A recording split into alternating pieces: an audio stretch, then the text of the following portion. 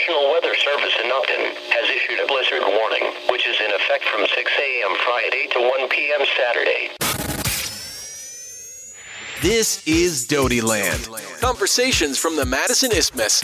Here is Gregory Humphrey. Sure does feel stormy today.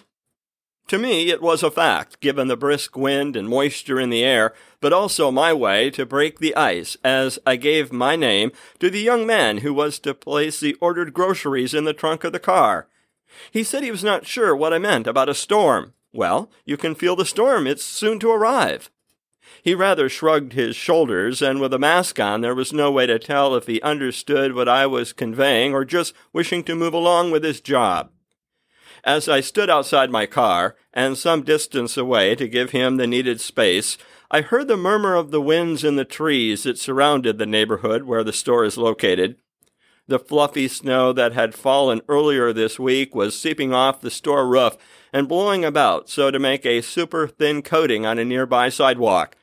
I looked up at the cloudy gray skies as the occasional snow dusting from the roof landed on my head and coat. It looked like and felt akin to the yesterdays of my youth. That sifting movement of the snow was seen so often wafting off the roofs of our home and the barn back in Hancock.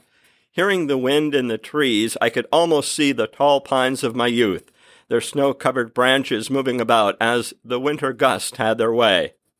And I thought about the young man who was making the delivery of the groceries to the car. With my deep appreciation for his work during this pandemic, it probably did not register at all with him as to what a storm feels like. I have often encountered that people in an urban environment have a far different connection to weather than folks who live in the country. Having come from a rural upbringing, that feel in the air, the clouds that are associated with the seasons or the switch in wind directions were all a part of our lives. Part of the reason for being so attuned was for decades ago, people would follow the forecast and then shape their work projects around the weather. I can recall countless times when weeding the garden was planned after the latest storm was to pass over, as the wet ground would allow for the pesky plants to be ripped right out with ease. Likewise, there was always a meal more suited for a stormy winter night, where the warmth of the oven being on for hours would add to the comfort of the family home. As a boy in winter, I loved to get bundled up and head outdoors. Run around the house a few times and get rid of your energy. That seemed to be the repeated request from my mom, or was that an order? One of the greatest thrills on really wintry days was to venture around the house and head in a southwesterly direction, from where some of the best winter storms came, gathering moisture over the Panhandle region and mixing with the cold air moving down over the Canada region were the essential ingredients for a massive snow event that might make central Wisconsin look like the perfect picture postcard. I can still see the sky colored a grayish dark blue and the horizon blurred with a foggy whitish hue. The blowing snow came in sheets, and the blast that drove them would sometimes take my breath away as I made the turn around the family home. I would struggle to reposition my head and gasp for a breath, and then again face the onslaught of wind and walk into the snow piles that drifted in the same place where summer picnics would have occurred the previous July. I recently again read my letter, Pentagramma Swartz, in late winter 1977. The multi-page missive was written over 4 days and covers a range of topics. But what strikes me these decades later is each day I brought her up to date on the weather conditions from Hancock. I informed her that, quote, we've been having snowy, cloudy days, unquote, and that it, quote, reminds me of when Mom talked about in Arkansas where it would snow and then be gone the next day, unquote. I alerted her 3 days later, much to the chagrin of my mom, that I had passed a safety test for shop class and was all set to run the big machines for woodworking. Oh, and of course that, quote, the weekend sure is supposed to be nice and warm, unquote. What amuses me as I read the letter, other than my penmanship was pretty good long before the age of the computer ruined it, was Grandma was not in some faraway island needing to be updated on our weather. She was only in Iowa with relatives. I have been told by more than one person who did not grow up in the Midwest that we talk about the weather more than folks from other regions of the country. I have never read any poll or any anecdotal evidence to know if that is true, but I know that weather seems to never tire as a topic, and for good reason. I came to know storms should be watched up close from Grandma, and that is why I feel such a kinship with the weather all these many years later.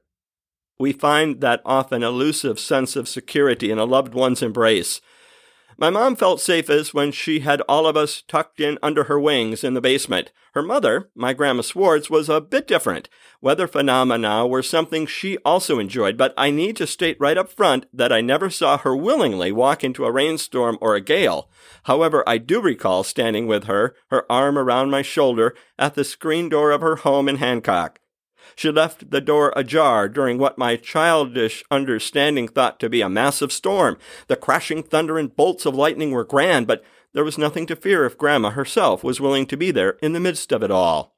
I had never experienced a storm in that way before, watching it descend all around, viewing it up close and personal. I absolutely loved the way Grandma watched it, and knew this type of fun could be had at our home too, right across the road. But that question became, of course, how do I convince Mom that letting me ride out the storm from above ground would be a good idea? I knew instinctively that the "but Grandma said" path of argumentation would likely not produce the results I hoped. My plan would take more thought than that. Moments spent watching storms with Grandma demonstrated two things. The first was that weather was clearly something to be enjoyed, and secondly, and perhaps most importantly, weather can be viewed up close even when it is wild and unpredictable. That understanding is something I have carried with me every day of my life. After I had been working in radio broadcasting for a few months, I was talking with Grandma in her home. She asked what I liked best about my job, and I told her alerting listeners to the watches and warnings from wild weather was something to be very much enjoyed. There were many parts of broadcasting that warmed my heart, but imparting some drama and even a touch of the wondrous side of weather was surely something that my listeners had not heard before. It takes those types of experiences bundled over a lifetime that allows for a person to step off the front stoop, look upwards, feel the air, and know that it sure does feel like a storm today.